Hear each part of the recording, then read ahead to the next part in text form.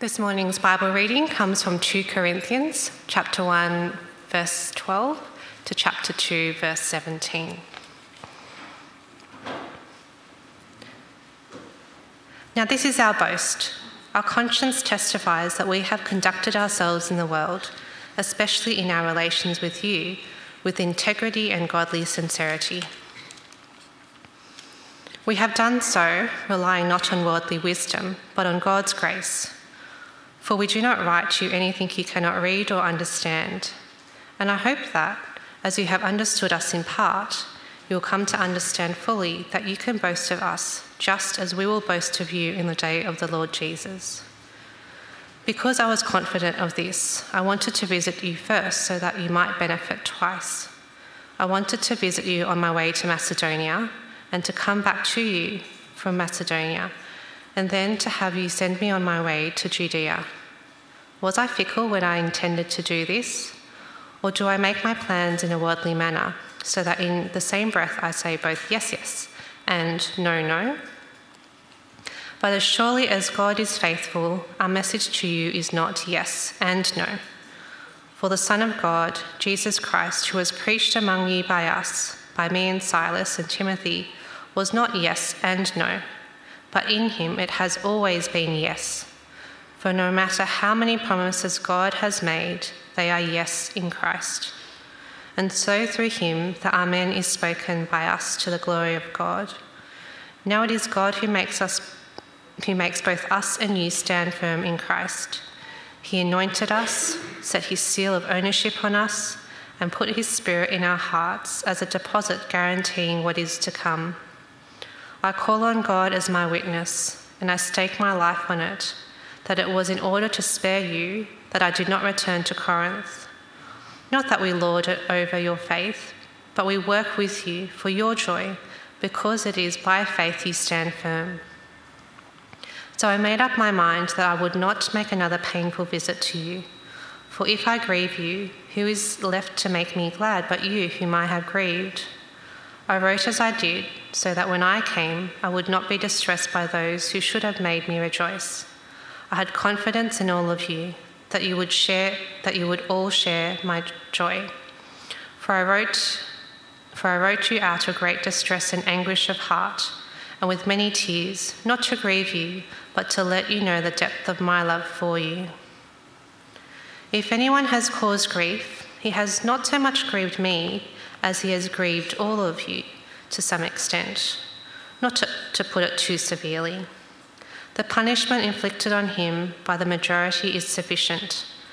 Now instead you ought to forgive and comfort him, so that he will not be overwhelmed by excessive sorrow. I urge you, therefore, to reaffirm your love for him. Another reason I wrote you was to see if you would stand the test and be obedient in everything. Anyone you forgive, I also forgive.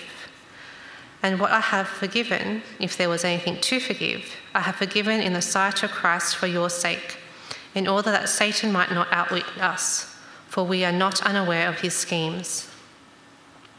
Now when I went to Troas to preach the gospel of Christ and found that the Lord had opened a door for me, I still had no peace of mind, because I did not find my brother Titus there.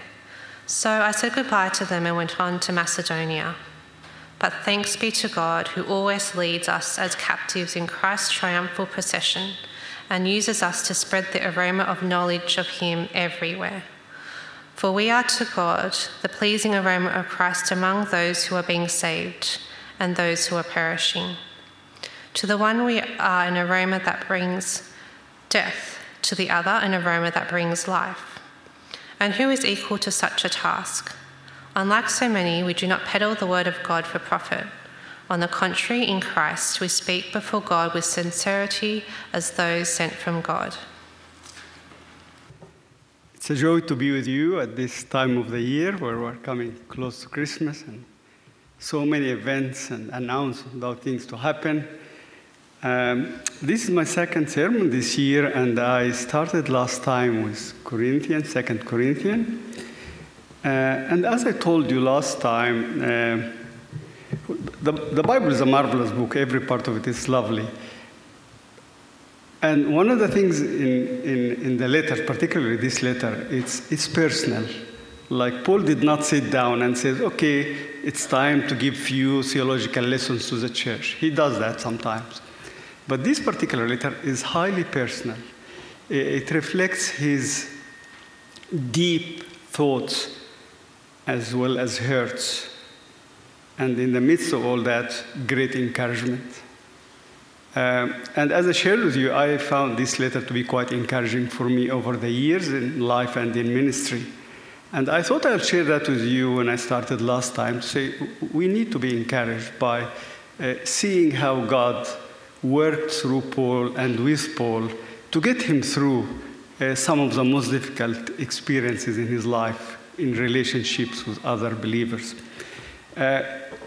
For this time, I thought I might do something for Christmas. We're getting close to Christmas, but after a lot of thinking and prayer, I came back to say, no, I think we need to continue with the same idea as God is taking us as people and as church into another phase of our life, and encouragement is needed all the time.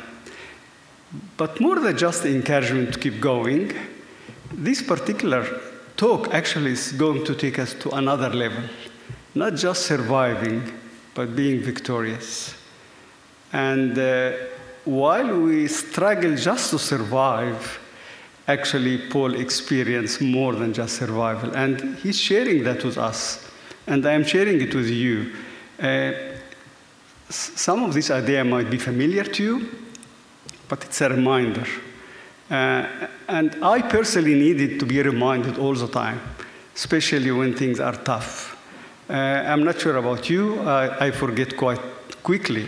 And when I come back to the same ideas, yeah, I forgot that. Yeah, I needed that. So I hope today's talk will be an encouragement for you as we leave another stage in our church life, as we move on even to another year of our life as individual families and churches.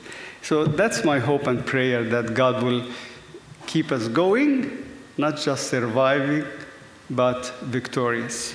So how about we come to the Lord in prayer? Heavenly Father, as we come to you this morning, we pray, Lord, that you will speak to us. Lord, all of us, first of them, your servant, need to listen to you and to be encouraged by you, by your teaching, by your Spirit in our hearts.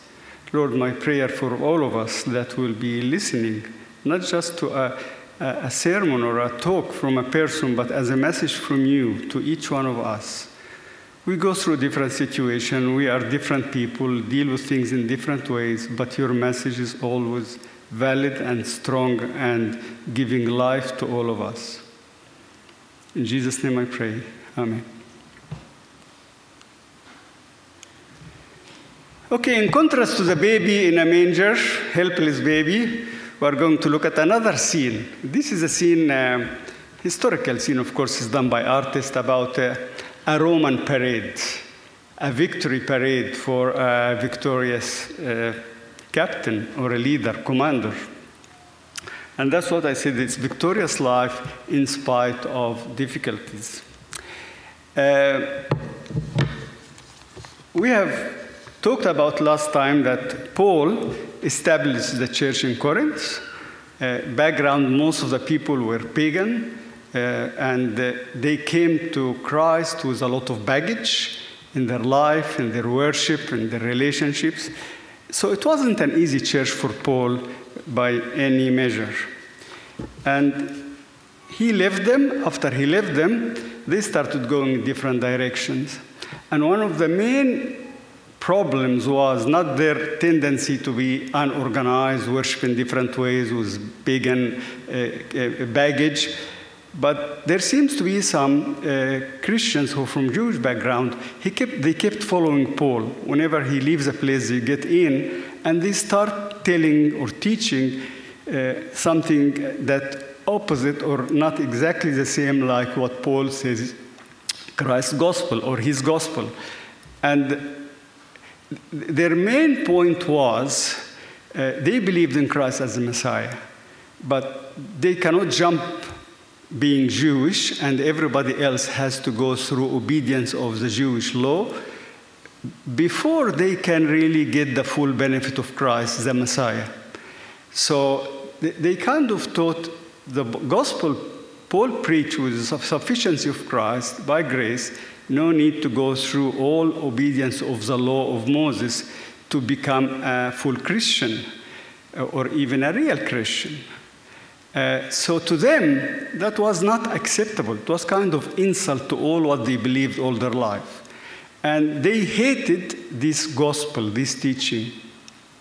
And for them to be opposing this teaching, they did something very common, which is discredit the speaker, the messenger.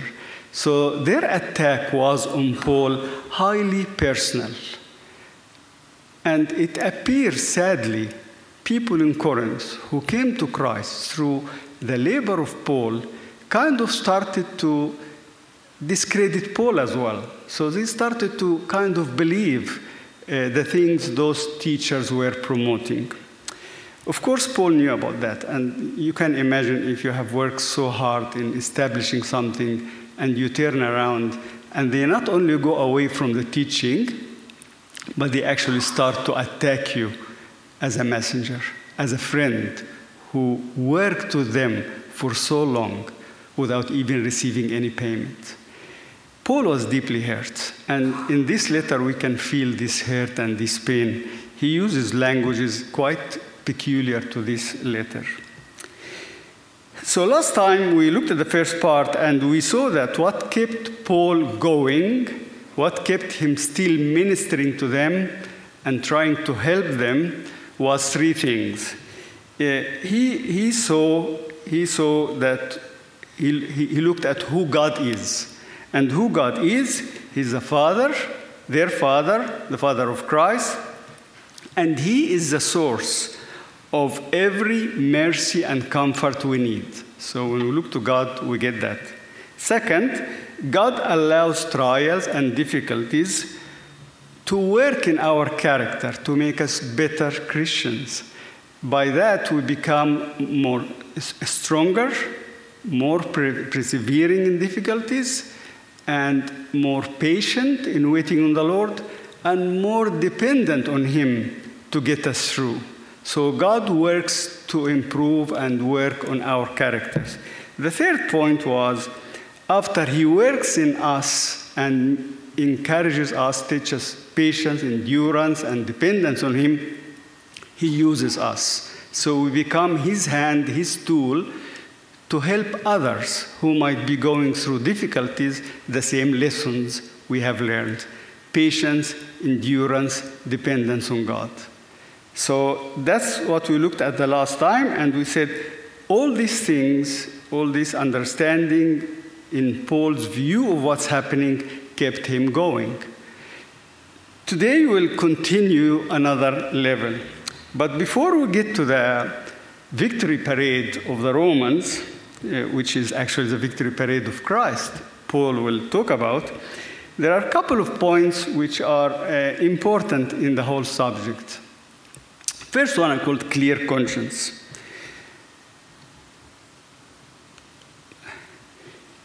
In verse 12 he says, "Our conscience testifies that we have conducted ourselves in the world, and especially in our relationship with you, with integrity and godly sincerity. We have done so relying not on godly wisdom, but on God's grace." We don't talk much about conscience. But you'll be surprised to know that Paul uses the concept of conscience quite a lot, actually 23 times. And we know that it's a kind of not hot topic, but difficult one, because most of us know that conscience is not God's law, but it's something God put in our hearts, in humans' heart, everybody, to make us humans. It kind of tells us a sound or a voice in our head when something is right or wrong. When we do something wrong, we get this voice, it's not right. And that's not only for Christians, everyone. That's why the human race is continuing.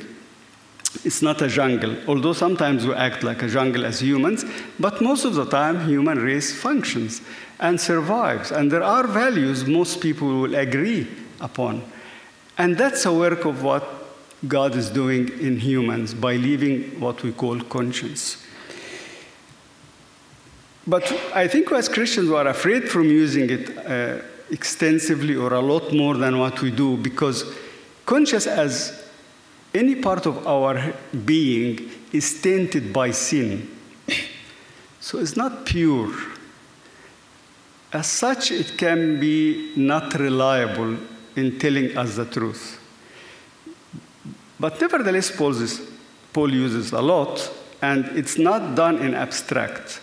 It's done with the understanding that as our conscience can be affected by other things other than God, the main reference is God's Spirit and His truth, as written in the Scripture. So the conscience is a very strong tool in God's hand, but it has to be used under the control and supervision of the Holy Spirit and the truth of the Bible. I think that's why we rarely or hardly use it. But Paul uses it a lot in a special way. Here we have Paul. By the way, most commentators think there is another letter between the first letter and second letter. And in the second letter, in this missing letter, which we don't have, most probably it was a very harsh letter to the Corinthians, where Paul tried to explain several things, address several issues.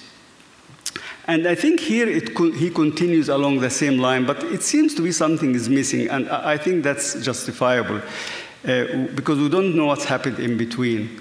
Nevertheless, Paul here comes to say, look, I have been attacked. I have been attacked on several fronts.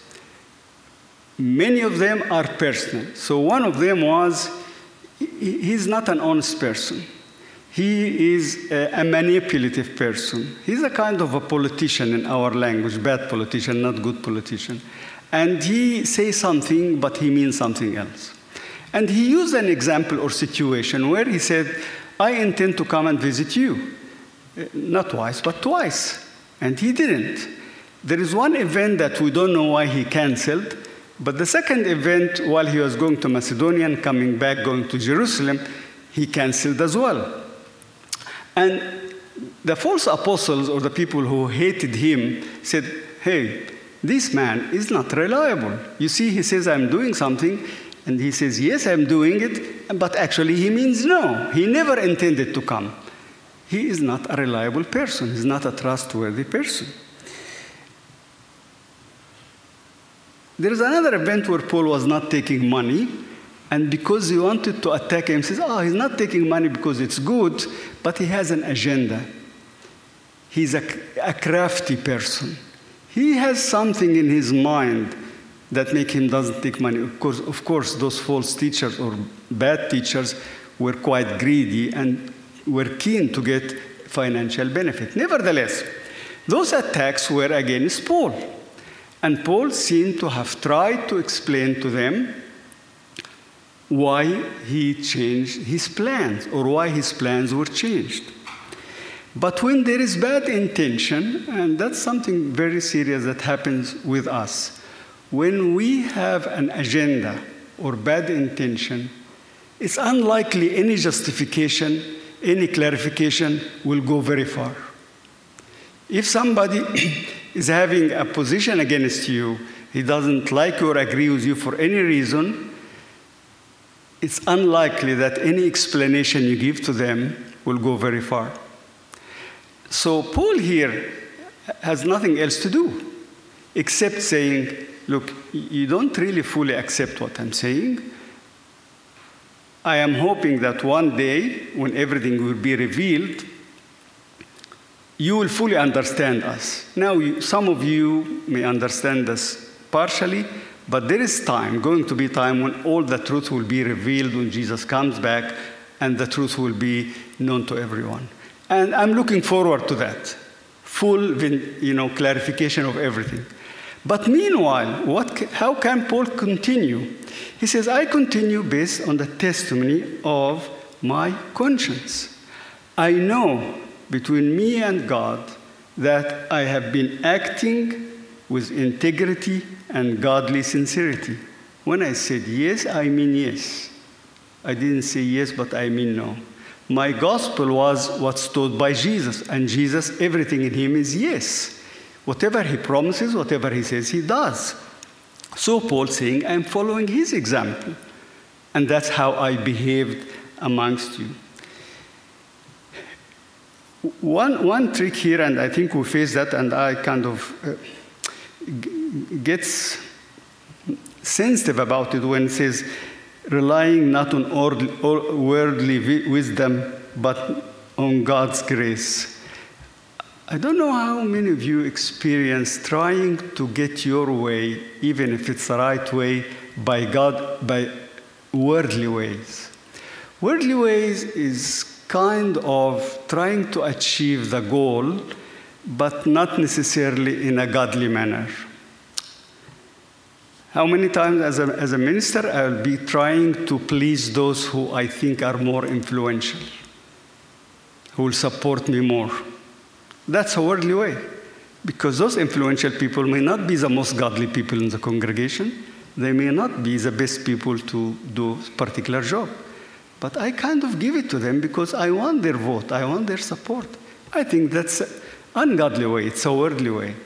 It's kind of lobbying even for a good reason, but in ungodly way. Paul's saying, no, we have none of that. We are behaving in integrity and godly sincerity and using godly ways. The means do not justify the end, even in serving God. Paul uses the same idea in Acts. He says, so I strive always to keep my conscience clear before God and man. It's an extra element here. Not just I'm trying to examine my motives all the time in God's presence by prayer, by going to the scripture and asking godly people. He says, I keep my actions clear to the people. So conscience here is not just abstract, is not internal. It shows itself by actions. And Paul is able to say in different parts that some of you have seen how we have been sincere with you. So it's not totally in the heart, it's actually expressed in action. That's why it says, clear before God and man. We may be misunderstood at times, but nevertheless, there will be some who may understand. And those who misunderstood us may come to realization after seeing our actions over time that we were right and they were wrong.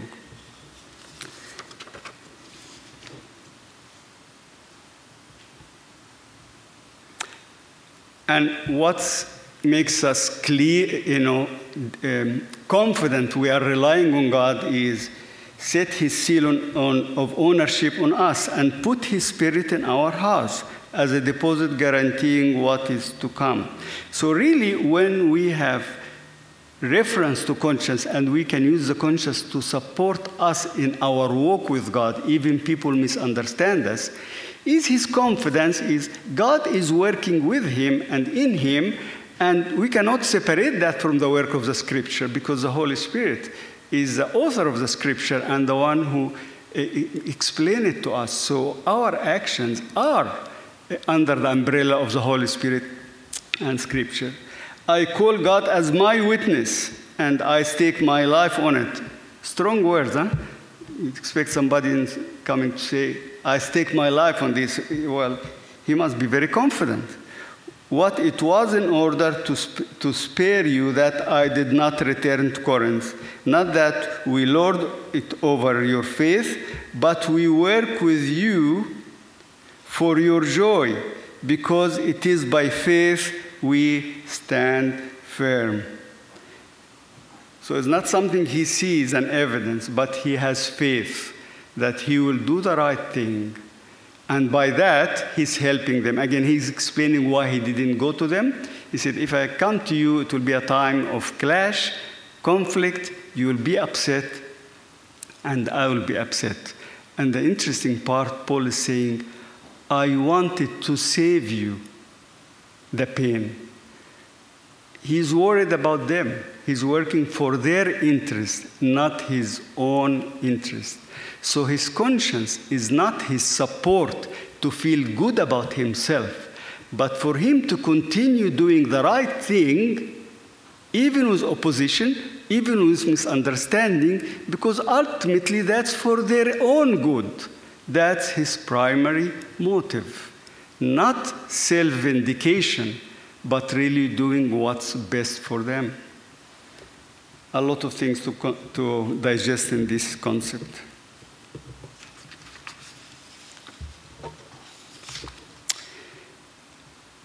How did he keep going? Another concept he teaches here is compassionate and loving heart.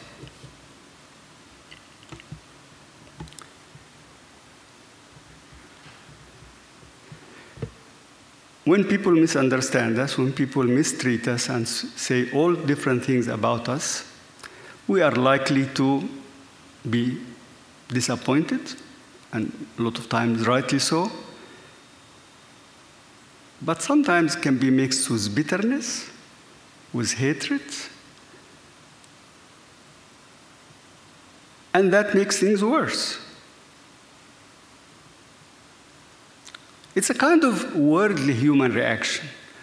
But Paul has an amazing heart. My prayer all the time when I come to this section says, God, give me this heart that Paul had. In spite of all what they have done to him, and that's highly personal, and of course his message, so he was jealous again about the gospel of Christ, but a lot of the attacks was quite personal. In spite of all that, he still did not write him off. He said, they're useless. I tried my work in this church, it didn't work, so let them have the false teacher and I'm out of it. He hasn't done that. He still wants to gain them for Christ, because he saw what's at stake here is the gospel of Christ. And he's being used to discredit the gospel of Christ. So he was able to gain strength from God to continue to love them and be compassionate to them and trying to save them from the direction they have been going through. Lots of things we can talk about this area.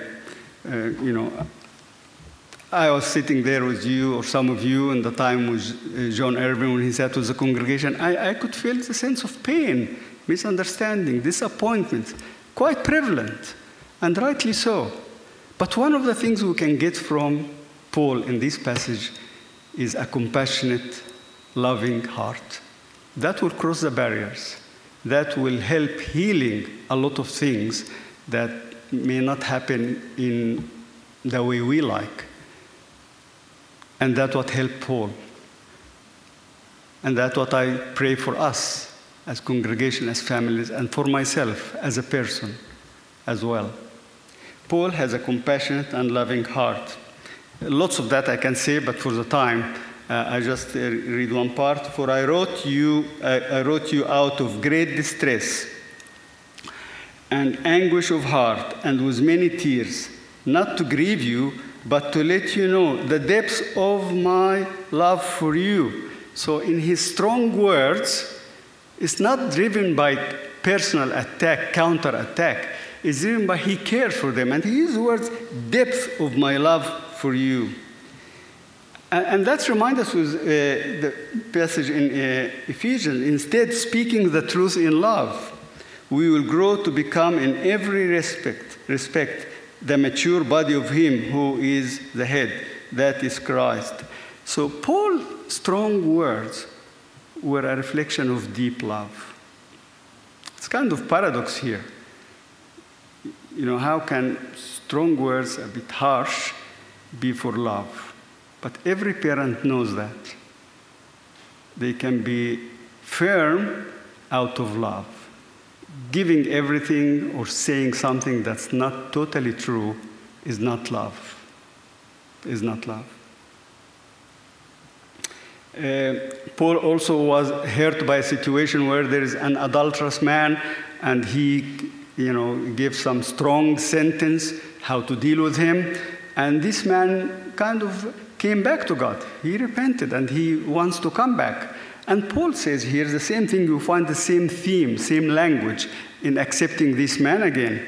He says, now instead you ought to forgive and comfort him, so that he will not be overwhelmed by excessive sorrow. I urge you, therefore, to reaffirm your love for him. So you see, it's more than just about him. It's his language. It's his heart. How I love that God gives me a heart like Paul. So I can use the language of love in every situation, whether it's personal, whether it's in church, or even about somebody who did something really awful. Love is what is common in all of these situations. And of course, we can't pass this verse, be kind and compassionate to one another, forgiving each other, just as in Christ God forgave you. We can say a lot about the heart, the forgiving and loving heart, but in this context, this is one of the things, after the clear conscience, that kept Paul going. His love for them kept him serving them, kept him trying to get them out of the situation of the false teachers. He was loving and compassionate. Again, if we are learning this heart to be loving and compassionate, that will help us go through pain, disappointment, frustration from people. It can be situation, but most of the hurt we suffer from are relational. They can be triggered by events, but the hurtful part is usually relational. And the biggest treatment for dealing with this hurt from people is a compassionate, loving heart. It's a great gift from God. We need it to keep going. The last one is a conquering faith. And this kind of the climax, what I want to say, but we're getting close in time, so I'll try to be brief, but I think this is the climax. This is a central piece of teaching in the whole epistle, because it goes to a height that's amazing high. Okay. And I'll read the part here again and just try to focus on what Paul is saying. But thanks be to God. By the way, he was just talking the few verses before. He went to Troas, willing to go to Corinth, and he didn't find one of the people that supposed to have come from Corinth to tell him good news. So he was unhappy. He didn't feel peace. He felt things are going bad to worse in Corinth. So he couldn't go back to them. And he canceled the trip and went to Macedonia. That's very low point. He was in anguish and tears. And then all of a sudden, in verse 14, we are all shocked, and the readers were shocked. Everybody's shocked to get this scene in verse 14. Like totally without preamble, he jumped from low point to the high point. And that's what he says in verse 14. But, so instead of all that, thanks be to God who always leads us as captives in Christ's triumphal procession and uses us to spread the aroma of knowledge of him everywhere. For we are to God the pleasing aroma of Christ among those who are being saved and those who are perishing. To the one we are an aroma that brings death, to the other an aroma that brings life. And who's equal to such task? Unlike so many, we do not peddle the word of God for profit. On the contrary, in Christ we speak before God with sincerity as those sent from God. What he's talking about here is a Roman parade. This is history, it's not in the Bible, but we know that when a commander has a big victory, they say kills at least 5,000 of the enemies, and he captures maybe the other king or ruler and his family or his generals, as well as he gains a lot of spoils, treasures. And he brings them back to Rome. And they enter Rome in a magnificent parade, welcoming parade to celebrate this victory. They say he used to be riding a horse, a chariot, golden chariot, followed by his generals, sons, his family, and then the spoils. And this is another drawing. Shows a lot of spoils, animals and things on carriages in this long parade. And then he goes to Rome, to a particular temple, and it is kind of semi-religious, celebrating the victory because of their gods. That's why they go to the temple, to kind of conclude the parade. There will be priests burning incense. So the whole parade will kind of be engulfed by the smell of this incense. So this is a history of what used to happen in Rome. Now, Paul knows this imagery or this scene is known to the people. But the way he uses it is quite different. Like, he picks and chooses different elements of the parade and uses it in a different way. So the way Paul describes what happened in the book is different than what happened in history. But he picks up elements that are vivid in people's minds. So what he's saying here, God is leading us in a parade, victory parade. And who's the commander? Who's the victorious one? Christ. Christ is the commander who's victorious. And we, his family, his sons and daughters, he uses the word, we are captives. So again, that's not very literal usage of the metaphor. And if anything, Paul is using this kind of contradiction or paradox again. We are victorious in Christ, with Christ, but he's happy to call himself captive. In the parade, the captives are the enemy.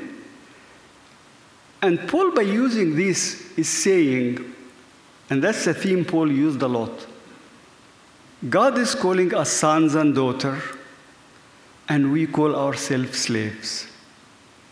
He gives us strength, but we see ourselves weak. So this kind of strength in weakness is very strong in Paul's mind. We are not the one who are being paraded or parading ourselves. Christ is the one. And he calls us his sons, his family. But Paul's saying, no, we are really your captives. It's an honor for us to be your slave, your servants. And in that is our biggest glory, to be part of your victory parade. The captives here, the real captives in the parade, are the enemies. So Paul again uses another scene of the aroma. And he says, in the parade, there is a strong smell. For the generals and the family of the captain, they smell this aroma and feel happy. They are going to be celebrated in the temple. But for the unfortunate captives, they know they are getting closer to execution. This smell represents the last stages before they meet their fate. So to them, this smell is something really fearful. So Paul is saying, again, who is the incense here? He says, we are the incense. So at some time he says we are the captive, but here again he says, we are the aroma. We are the incense. And he says, We are to God pleasing aroma of Christ. So again, we use the image of the sacrifice. When the Bible says God smells the sacrifice and be pleased, He is pleased here with us. He's mixing the images to get the point. We are God's aroma. Our life and teaching, which Paul was teaching, is really something God is pleased with. And He smells it and He's pleased with it. But on the other hand, we are God's smell or aroma to the world. What happened in the world? There will be some people who will be rejoicing to smell this smell of our life and ministry. They are happy to receive that as a gift of life. But sadly, there will be some that our life and ministry and message will be actually reason for their judgment because they will reject Christ. And those two facts are facts. And Paul is saying, we are not trying to peddle the gospel because the gospel is using us as an aroma for life and death, sadly. That's not God's intention. That's not His desire. But sadly, some people will reject our message or our lives or our testimony. They are not rejecting us, they are rejecting Christ. And that will lead to judgment. As sad as it is, it's a fact of our Christian life. And Paul is saying we are not like those apostles who peddle the gospel to make it friendly to all. Nobody will have offense in the Bible. Everybody will like it. He says, no.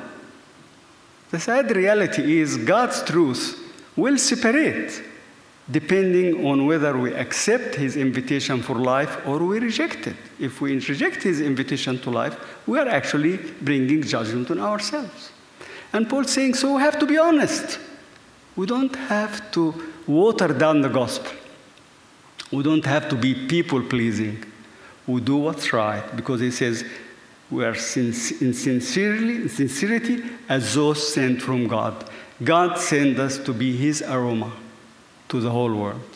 Now Paul is saying that, look, we are victorious. He says that who always leads us in Christ's triumphant procession. When? Not when we die. Not when things are good. We are always victorious in Christ's procession. Not because we win, but because He does. In spite of all the attacks, rejection of His gospel, He says, look, I am working for God. I am actually part of His victorious parade. My friends, do you feel that the coming year you'll be living in a victorious parade? Do you feel like right now you are not defeated, but you are part of victorious parade with Jesus being the victorious captain? Well, Paul is saying, this kept me going. I'm not looking at the failures. I'm not looking at the rejection. I'm not looking at the attack. I'm not looking even at some who decided to go the other way. I am looking to the captain, the commander, Jesus. And that keeps me going. So I trust this will keep you going in the coming stage of your life, church life, in your family, in your personal life. Keep going. See, believe, and follow the victorious commander, Jesus Christ. Amen.